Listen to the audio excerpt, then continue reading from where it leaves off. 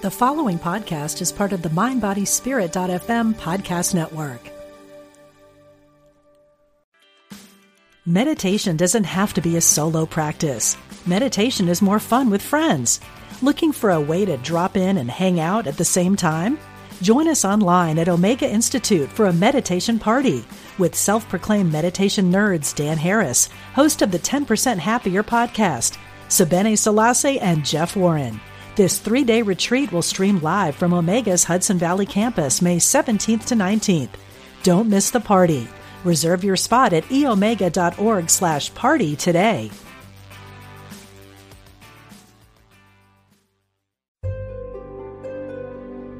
Discover the power within. Unity Online Radio. The voice of an awakening world. Welcome to Spirit of Recovery, offering support for your spiritual growth and addiction recovery. Here's Reverend Dan Beckett. Welcome to the Spirit of Recovery on Unity Online Radio. We are glad you're with us today. I am Reverend Dan Beckett here announcing that Reverend Michelle Jalinch is no longer with us because she got married, and now she's Reverend Michelle Vargas. Yay! Same wonderful voice, different name. Together today, Reverend Vargas and I will share ways that spirituality and recovery intertwine and work together to support your spiritual growth in your addiction recovery journey. Facebook users, you can send us your questions and comments anytime during the week from our Facebook page, Spirit of Recovery. Just click the send message button right below the banner. And be assured that your anonymity will always be respected. So please go ahead and let us know what's on your mind. We would really love to hear from you. Today's show is titled Trust the Process. For many of us, when in early addiction recovery, we're not inclined to trust others or other people's ideas of how things should be done. But once we make the commitment to clean and sober living, we have an opportunity to learn and trust a recovery process that has worked for many others. We get to decide if it will work for us. Today, we want to share our experience, strength, and hope on learning to trust the process of recovery on the way to a life that is happy, joyous, and free. Yes. So we want to share with you today what we were like before, what happened, and what we are like now, along with the spiritual tools or principles that helped guide us through the tough times. We certainly hope you'll find something in our experience that will be helpful to you in your own recovery. So today we're going to be talking about moving from distrust to joy in living through the principle or the power of trusting the recovery process.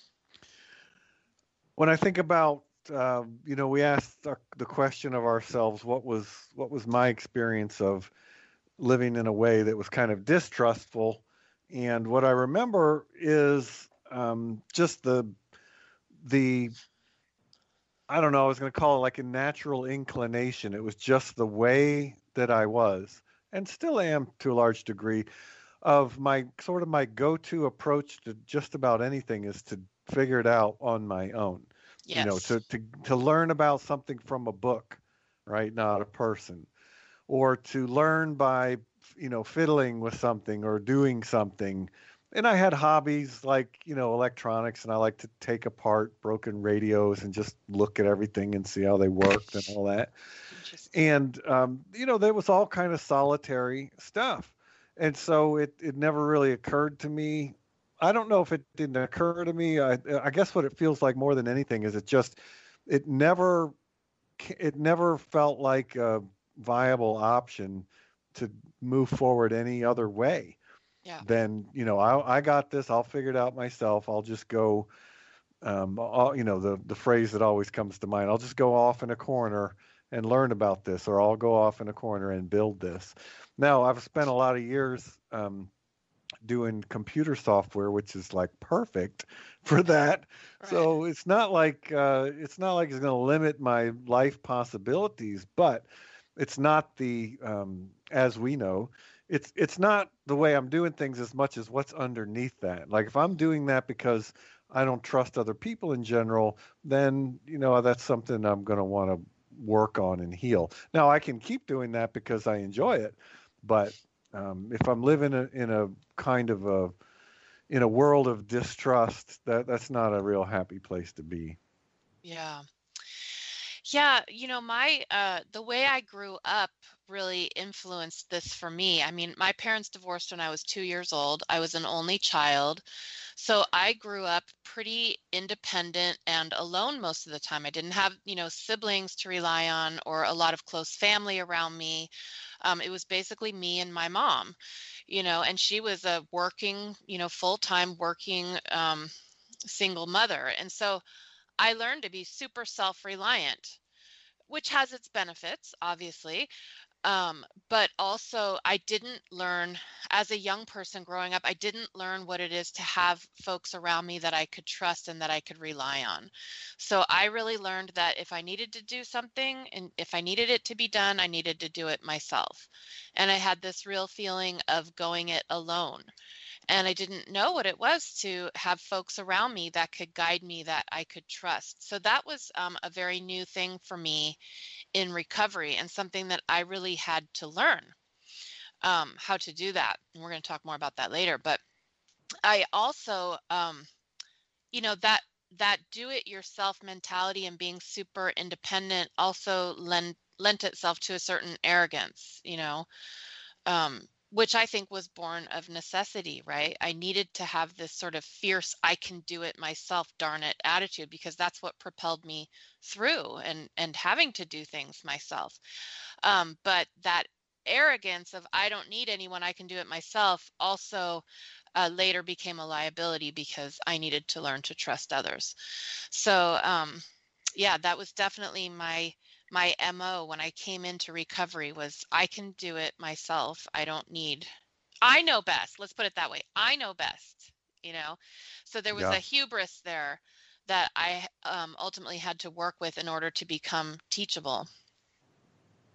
Well, there may well have been a time when that was absolutely true. Yes. And you needed that. Exactly. And that's true for all of us. Yep. The problem is not that we don't adapt the strategies that are right at the time. It's that we don't let go of them when they're no longer necessary. But hey, how are we supposed to know that? I guess we just learn and grow.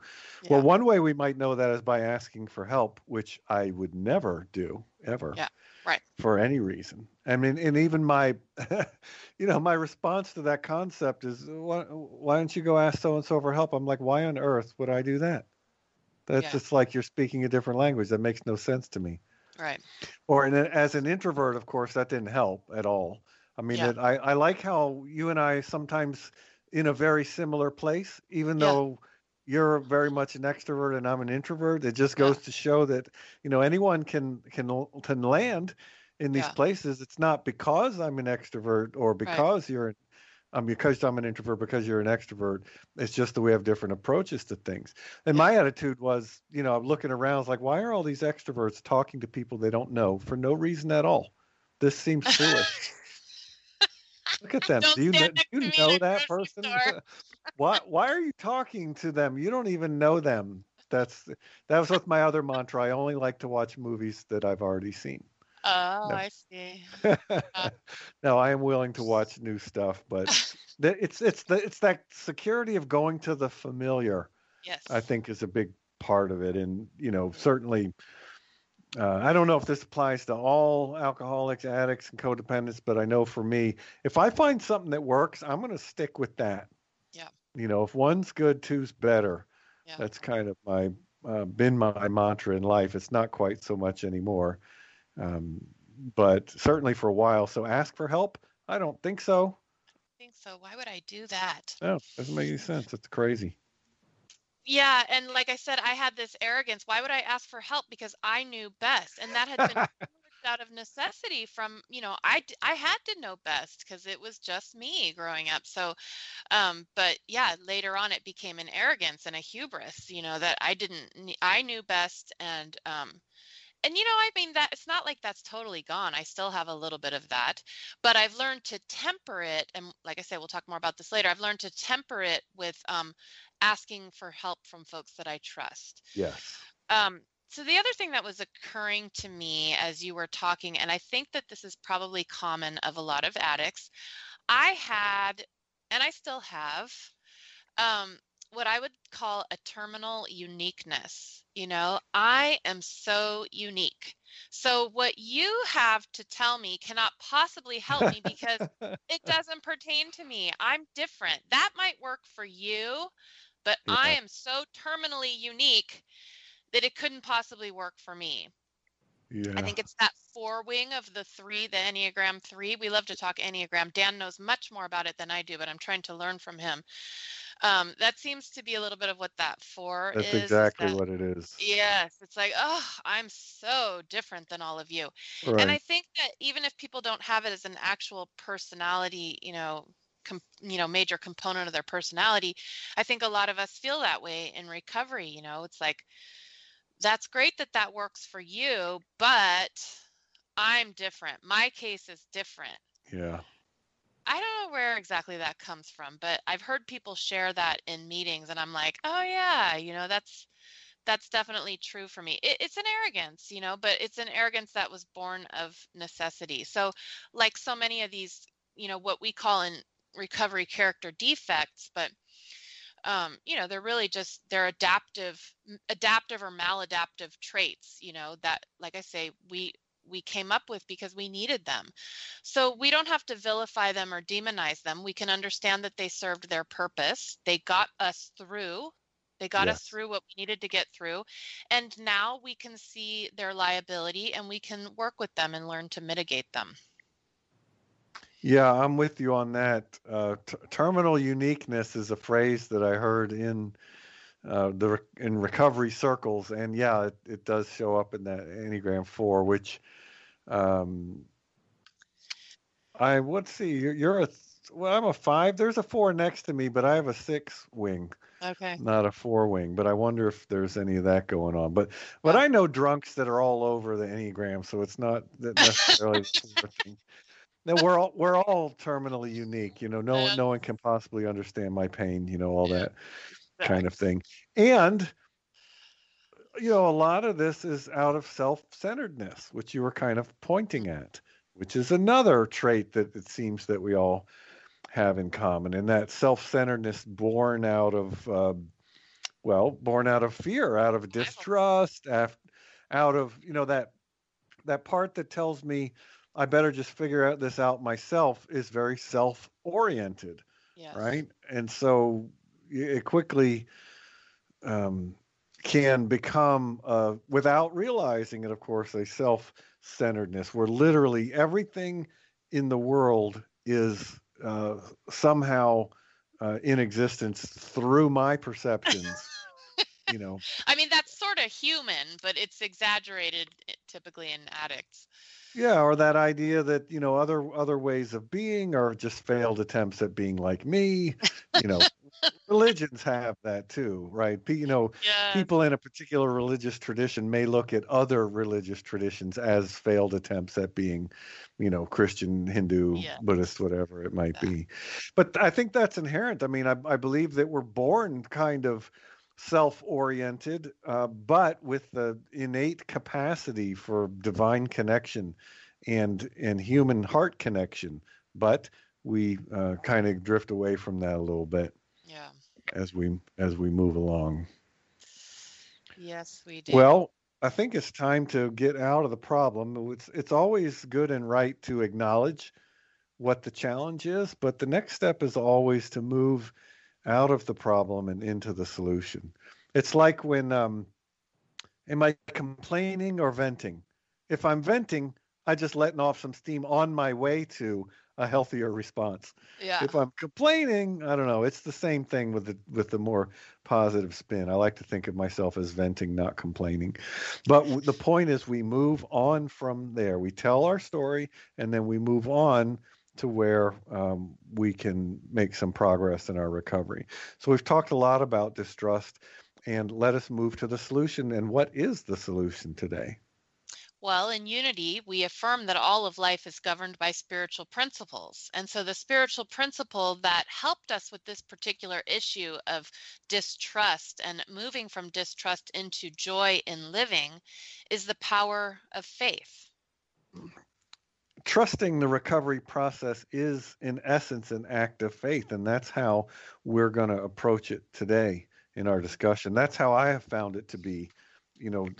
Looking at what some other people are saying, hey, this works, and I'm like, I don't know. It takes kind of an act of faith, an act of courage and faith to say, well, I'll give it a try. I'm not sure, but I'll give it a try and see what's going on. So, Michelle, when you think about trusting the recovery process, what does that mean for you? Well, I was thinking it helps to be totally out of ideas, right? And such a rare place to be, but yes. Yeah. And it helps to be in a lot of pain, frankly, that for me has been the motivator. I don't think too many of us got sober because what we were doing was working or because we were happy, joyous, and free. Otherwise, we wouldn't have gotten sober or come to, other types of recovery. We come to recovery because we're frankly plumb out of ideas and we're miserable and we're in a lot of pain. And I can look back now and be grateful for that pain because it was the pain that got me to surrender. If I hadn't been in a whole hell of a lot of pain, I would never have walked into the 12-step rooms. So absolutely grateful for that. Glad to not be in it anymore, but grateful for it. So when, that self-will run riot, that sort of what we've been talking about, that terminal uniqueness and that need to be so independent and do everything on my own, it needed to be knocked flat, really. It needed to be knocked off of its, pedestal or whatever, or that was a necessary process. It's sort of like, there's so many things in life where there's a breaking down before there's a building up, right? I needed to have the structure that I had created needed to crumble in order that I could create something new. And in order that I would feel the need of help, of asking for help, of trusting and looking to others. And frankly, when I came into AA, I still had a lot of arrogance. I still have a lot of arrogance today. And so sometimes life still has to kind of toss me around a little bit to get me to have some humility. I don't, now I'm a lot better at asking for help and trusting others and seeking guidance from others. But sometimes I can still really think that I know it all. And then life is all too happy to show me that I need to have a little humility, And again, those places aren't typically a whole heck of a lot of fun to be in, but I'm grateful for them now, the times that I was sort of humbled by life, because it's when I became teachable. So for me, there was a process of trusting that maybe these people in these rooms knew something that I didn't. Maybe. The thing is I knew everything because I was 24 years old, and every 24-year-old knows everything. I knew everything, but what I didn't know anything about was spirituality.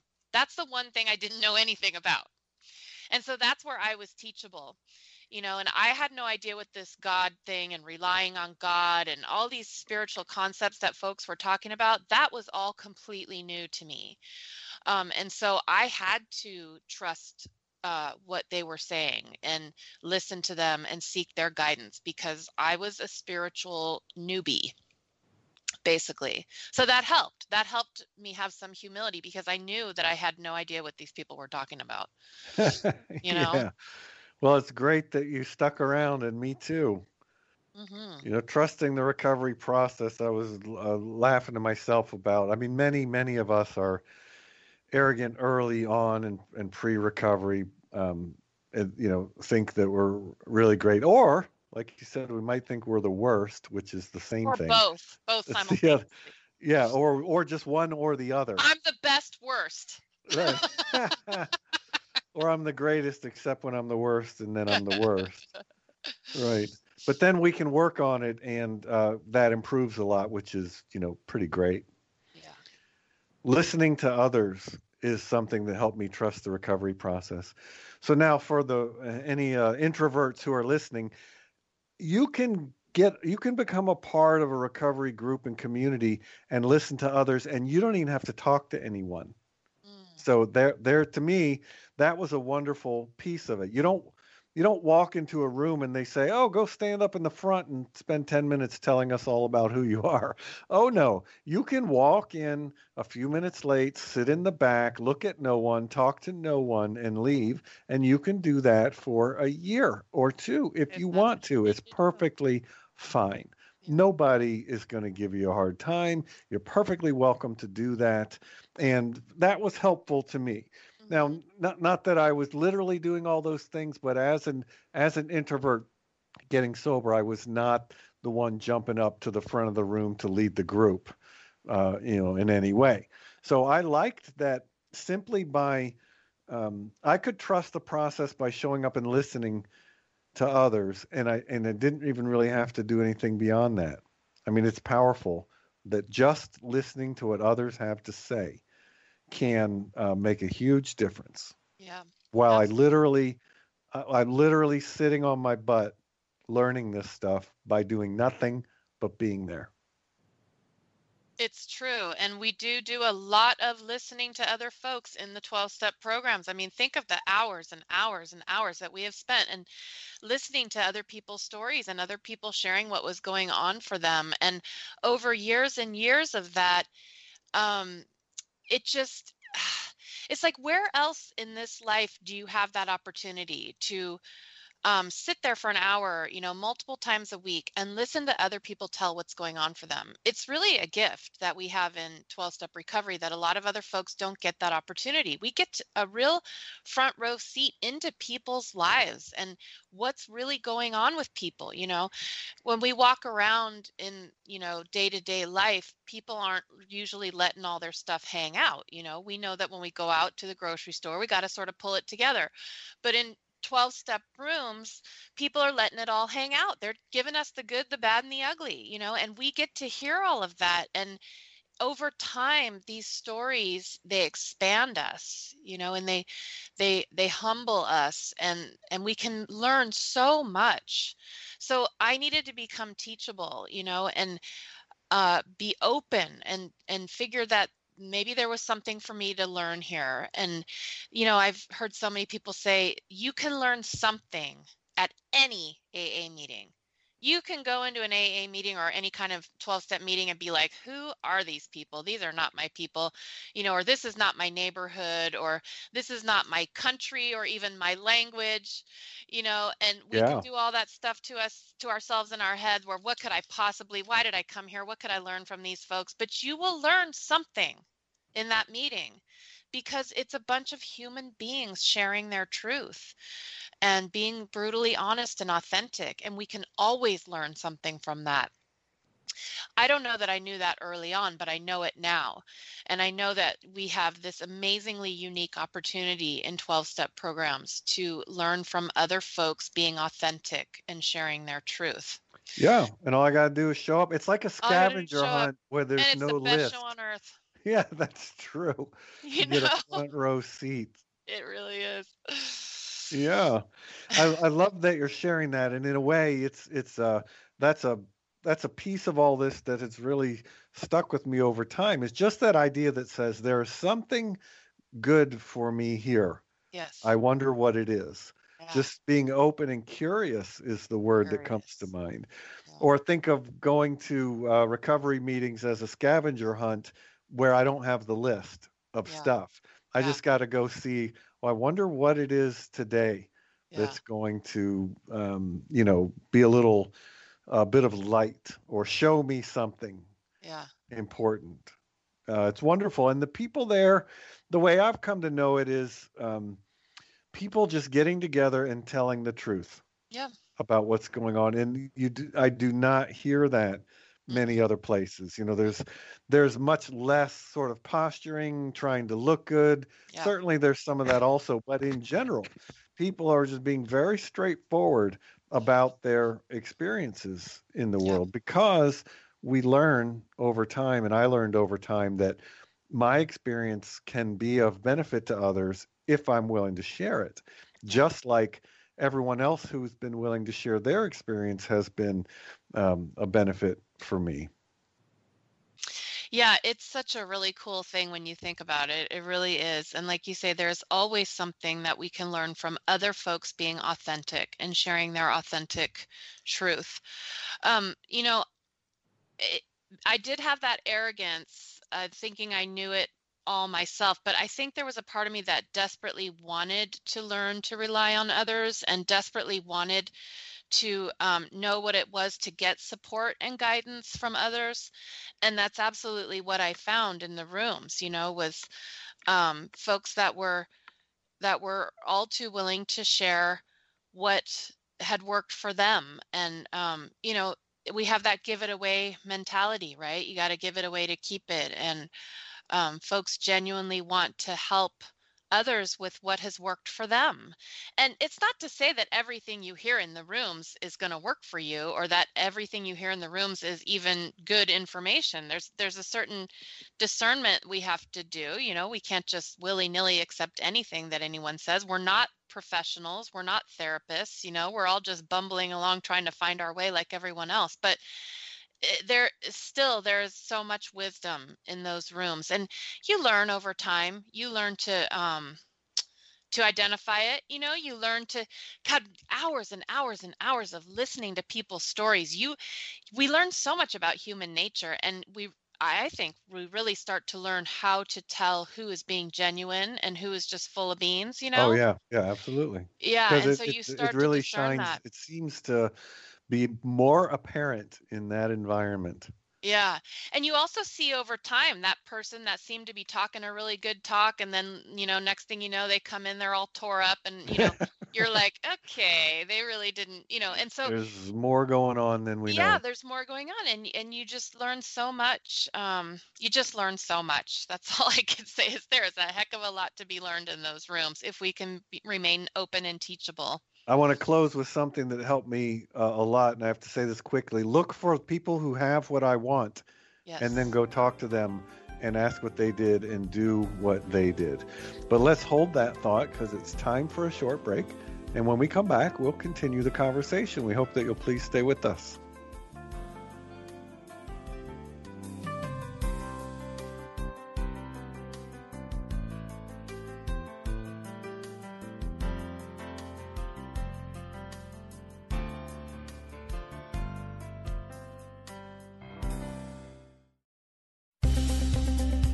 Practical spirituality.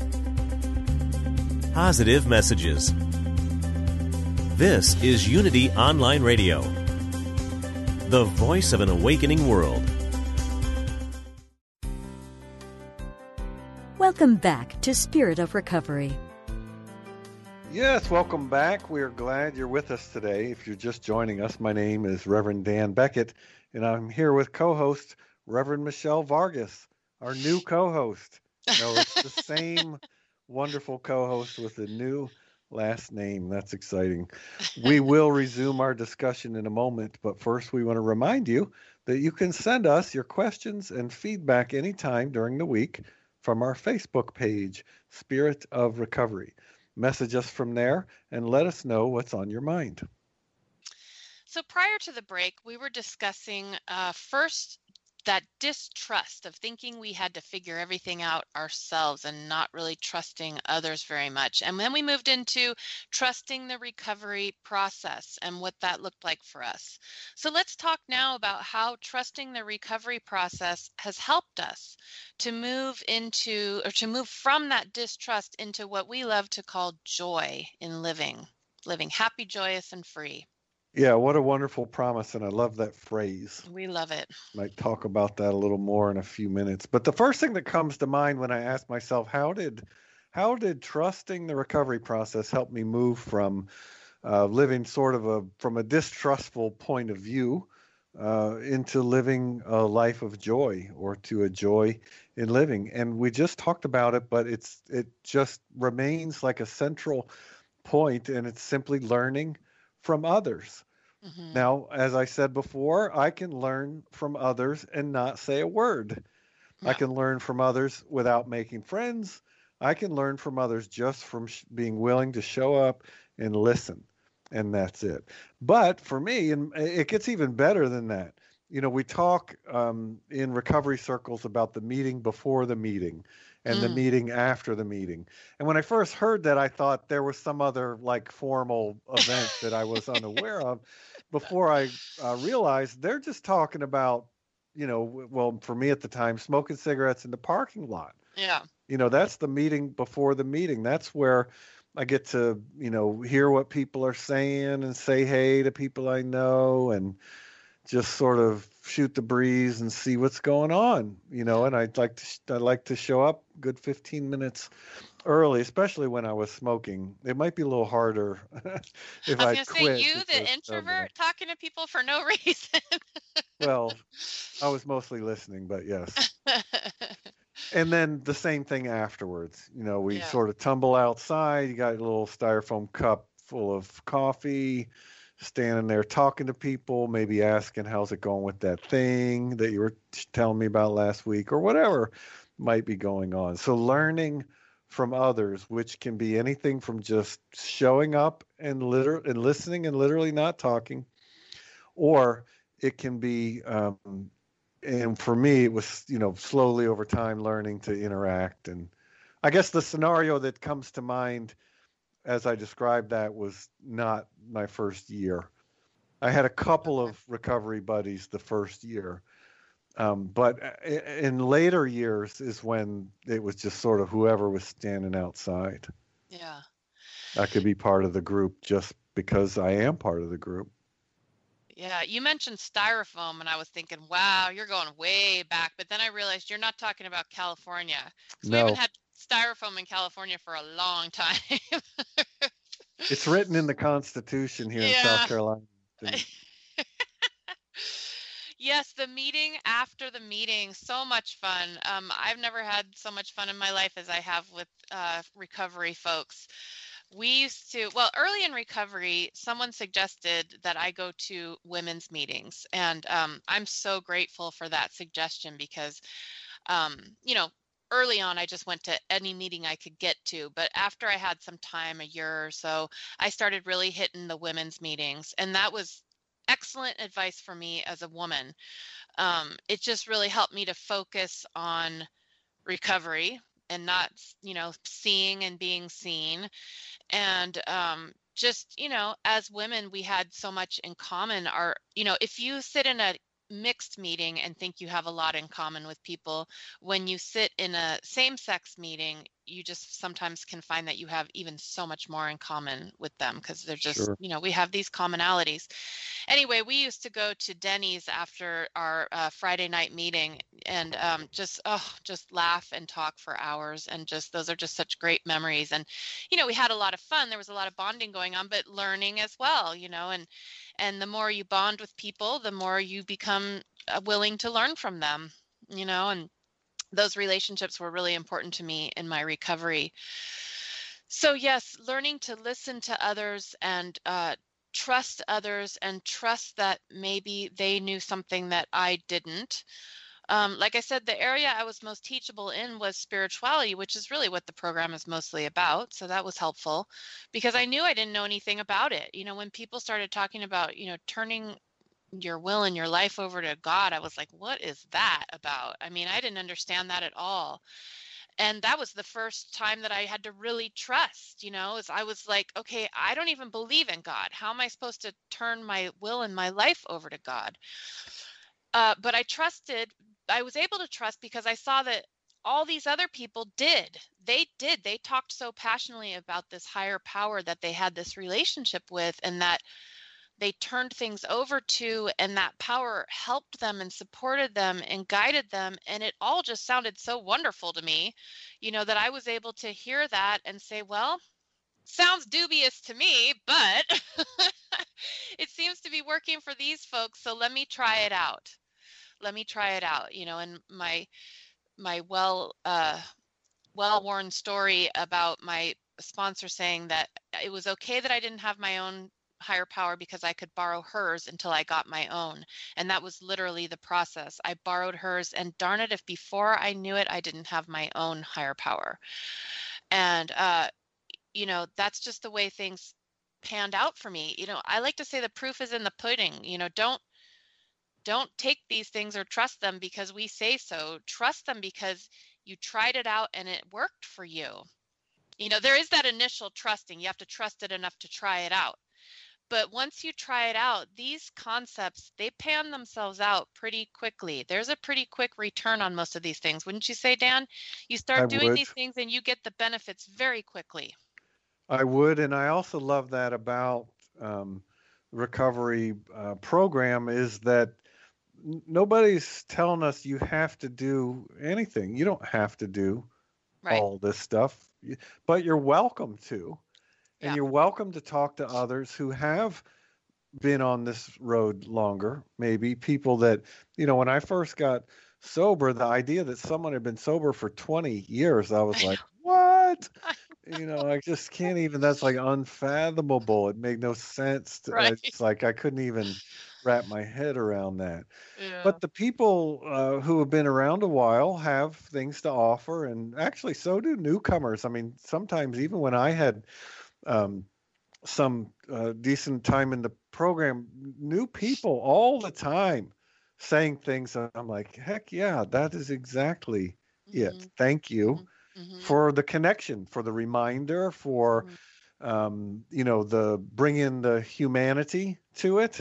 It's maybe I hadn't thought about what they said in a while, but I knew exactly what they were getting at, and it helps me.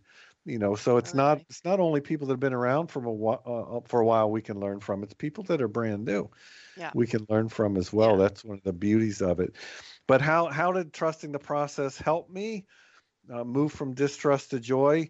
It's as simple as step work, right? So step work can be as simple as, go read these 2 pages, underline anything that doesn't make sense, or you really like it, or you really don't like it, anything that you notice, underline it, and then let's go to Denny's or Waffle House, and let's talk about whatever it is, let's talk about what you read. That's it.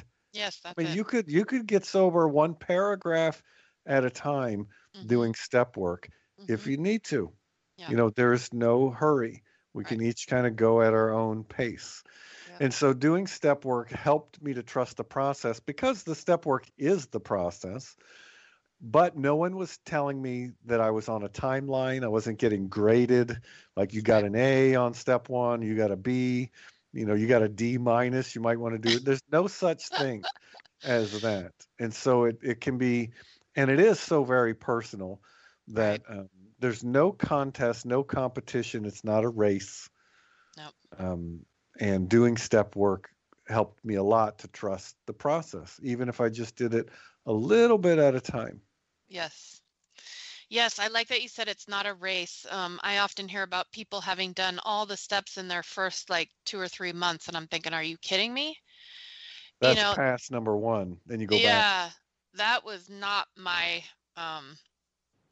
experience. And of course, there's many different ways to do this program. There's no right way, but I've found that slow and steady wins the race. Isn't that like Aesop's fables or something? I don't know, but it sounds really good. The tortoise and the hare. Yes, slow and steady wins the race. Racing into things could possibly cause us to fizzle out and not stay true to the path. So I like what you said, that, as long as you're doing the deal, as long as you're engaged, as long as you are, if you read a paragraph this week, that's great. Just stay engaged, stay part of the process. So yes, how did trusting the process help me to move into joyful living?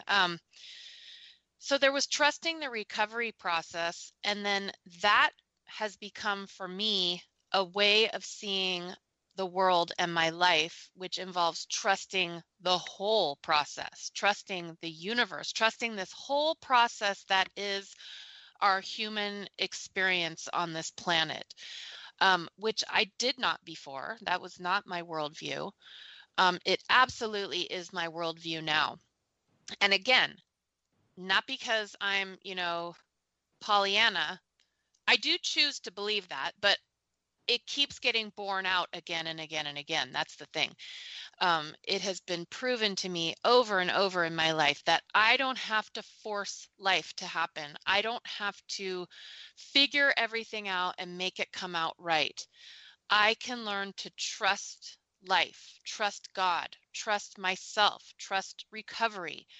As long as I am engaged and, like we talked about last week, doing the next indicated thing in front of me, my life will unfold just as it should. And I really didn't used to know what that meant, but I really know what it means now.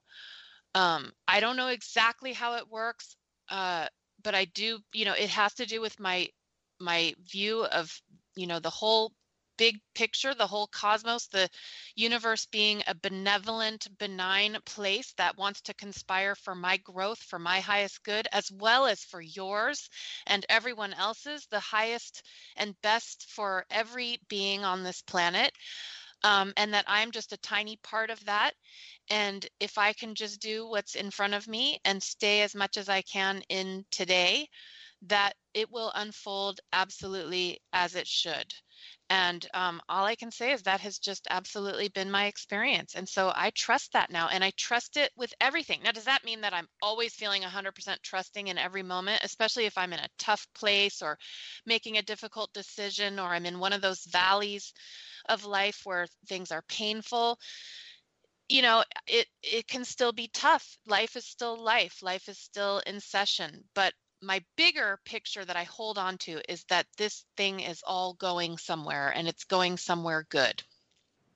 That reminds me of one of our sayings, and I do love our sayings, even though I'll confess there was a time in my recovery where I would roll my eyes at some of our sayings. Oh, that's okay. Just as I kind of got to know them. But the one that's coming to mind is let go, let God. And as you shared that, I mean, my experience is very similar. It's not like, life is not static. Like everything is always changing and evolving, and everything is in relationship to other stuff. And so I might not always be, spiritually as centered as I am sometimes, but what matters about it is that's the place I return to. It's not so much, we don't get graded, or you don't get a score for, how much of your time did you spend in the present moment? I have no idea, and that's not a helpful way to look at it. No. But I know at any moment I can always return.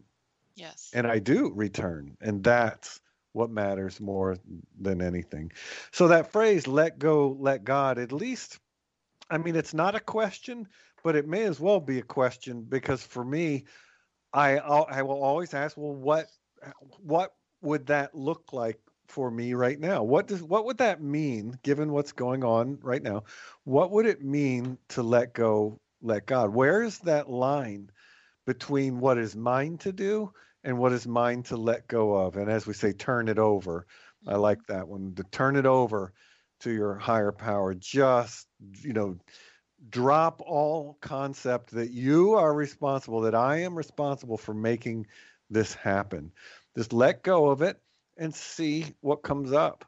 And I've just found it to be a very helpful and powerful tool. Let go, let God is not like a dance, and I learned it and now I know it. It's not that at all. It's a pathway. It's a way of being. It's a way of thinking about things. Absolutely. A way of experiencing things that I can continually return to. It's a path. It's a tool. It's not a fixed pattern. Absolutely. These are things for us to practice, not things for us to do perfectly. Yeah. And I love that let go and let God. I mean, what that means to me is, like I was starting to say before, that I don't have to be out there forcing things to happen a certain way in my life, or even in my own, terminal uniqueness and arrogance, thinking that I've got to hold up the whole world myself in my own two hands, right? I can stay in my own lane and do what is mine to do, and I can allow the rest to unfold. And the thing is that when I'm not out there forcing things, when I'm allowing life to come to me, allowing life to unfold through me, things always turn out so much better.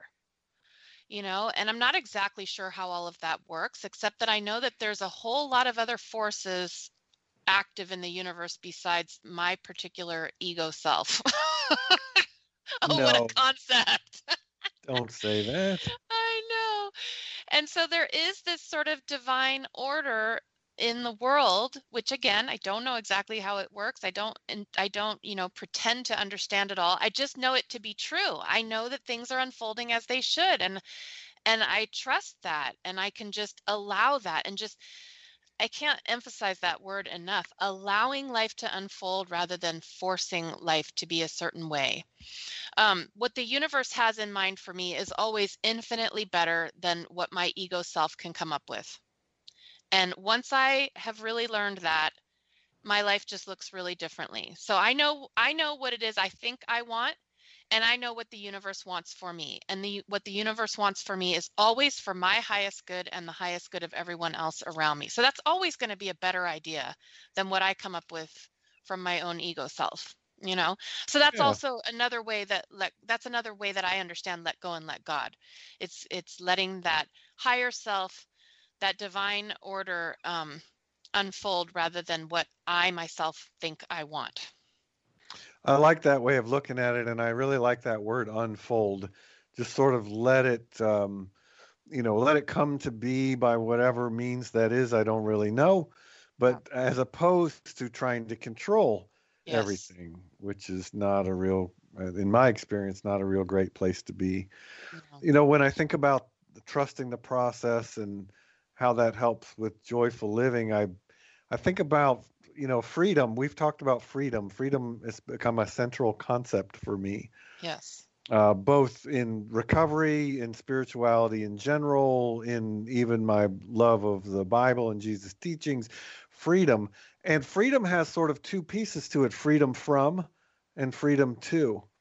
Like I have freedom from, active alcohol addiction, as what do we say? Our sobriety is contingent on the maintenance of our spiritual condition.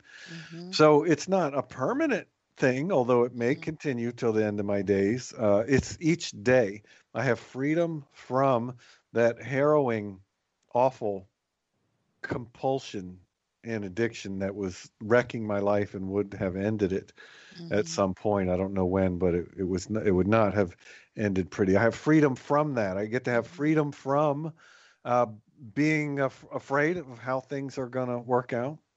And like we've talked about, it ebbs and flows. I don't mean to imply I have no fear, but I always return to that place, that let go, let God, that place of comfort. So I have freedom from all kinds of things that used to plague me, including, the actual addiction, but then a whole bunch of other stuff, fears that went along with it, being isolated from others. And then I have freedom too. I can go anywhere. I can do anything.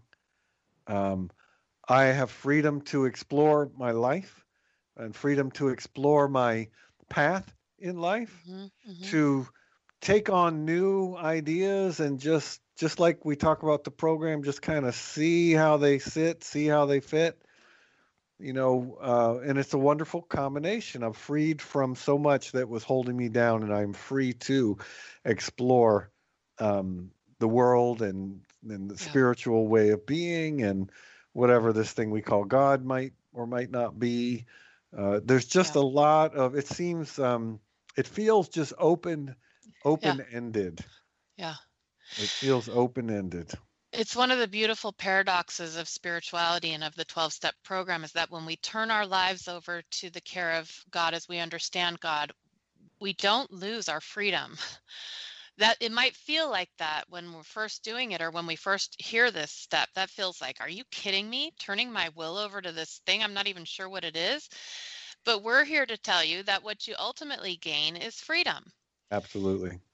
Freedom from, what does our third step prayer say? Freedom from the bondage of self. That's the thing. And that's not self in a spiritual Buddhist kind of way. That's ego self. Freedom from the fearful ego subscript, self. not even lowercase. It's slower than lowercase. Exactly. And one of the things that helps me to really trust the process and trust life to unfold as it should is that, and I learned this in Unity, I can't lose my good. I can't miss it. Good is like, it's like cars going by you. If you miss one, there's another one coming. Absolutely. You can't miss it. It's just going to keep coming. And so I don't have to go chasing after my good or try to capture it or try to hold on to it, because the universe will just send more good my way. And what Amen is to mine that. cannot be missed. Yeah. I love that, and I'm with you on that. Yeah. Well, let's step back a little bit. We've had a whole lot to say, and if we can, is it possible to find a concise way to sum all this up? I don't know. Boy. Let's see. So, Reverend Michelle, in a nutshell, if someone were to ask you or tell you, I'm having trouble trusting this recovery process, I'm not sure that it's for me, what do you think? So what we usually say in 12-step, and we also say this, I don't know about, we say this in our church, I don't know about yours, but we say this in Unity, is give it a try. Try it out. Nobody's requiring you to sign up for life. Give it a try, and we believe that it will pan out for you. And so talk to others, like we've been talking about today. Listen to others. Listen to what they have, both in Unity churches if you attend and in 12-step recovery rooms. If those folks seem to be living happy, joyous, and free, and you think that, the Unity concepts and the 12-step program might have something to do with it, then give it a try and try to suspend that skepticism just long enough to be teachable, to be open. And then, like I say, the proof is in the pudding. We believe it will pan out for you. And then you will see why we have chosen this way of living, because it works. Absolutely. And, my very first thought on that was the same thing you just said. Just give it a try. Yeah. I don't have to believe what anyone says about it. I can find out for myself. If I think people are, just saying a bunch of crap to look good, I can sit there and discern over time if that's actually what's going on or not. I can just give it a try. You mentioned talk to others, and I want to add, or just listen. Or listen to others, because if you're like me, maybe talking is not, it was not my go-to. So just listening to others, if that's all that I can do. And we have this phrase that I love: "Don't quit before the miracle." Man, I love that phrase. I love it it's too. There's just so much encouragement and hope in it. There's just so much. It just feels open-ended in a good way. I find it to be uplifting. Don't quit before the miracle. Stick around long enough to see the light start to come on a little bit, and know that that's just the beginning. Yep. And trust that you are not terminally unique. If all of us have gotten the miracle, you can get it too. Yes. But my miracle is special. Well, that's true. Obviously. Well, as always, we have an affirmation for you today to sort of gel all of this together. And our affirmation today is this: I trust God and allow the beauty of recovery to unfold in and through me. I do love that. And Michelle's our affirmation writer. Generator. Really good at it. And I love this one. I love it. I trust God and allow the beauty of recovery to unfold in and through me. Well, it's happened again. You've given yourself the gift of another hour listening to Spirit of Recovery, and we are grateful. We hope that you have found something in all of our chin wagging today that will be genuinely helpful to you in your own recovery. Thank you, as always, Reverend Michelle Vargas, for our discussion. And thank you to all who are listening to the podcast via Spotify, Apple Podcasts, Google Play, Stitcher, and TuneIn. We bless you wherever you are on your recovery journey. Yes, and listeners, if you'd like, you can always connect with us on our Facebook page, Spirit of Recovery. Throughout the week, go ahead and give us your thoughts and comments and feedback. We'd love to hear from you. And we invite you to join us again next Tuesday at 4 p.m. Central Time. And until then, don't drink like my co-host. And don't drink like my co-host. Instead, have a wonder-filled week.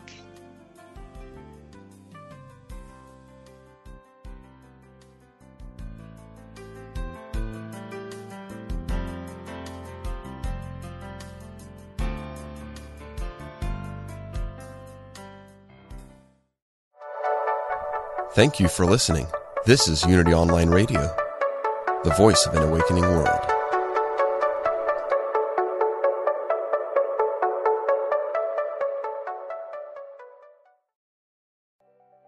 I'm Michelle Phillips, a celebrity makeup artist, beauty expert, self-confidence coach, and Hay House author. My podcast, Beauty and Beyond, is the place for women navigating the challenges of the aging process. Listen in for my professional advice as well as my expert guests as we share valuable tips, practical tools, and empowering resources to help you not only look amazing, but also live an amazing life. Part of the MindBodySpirit.fm podcast network and available wherever you get your podcasts.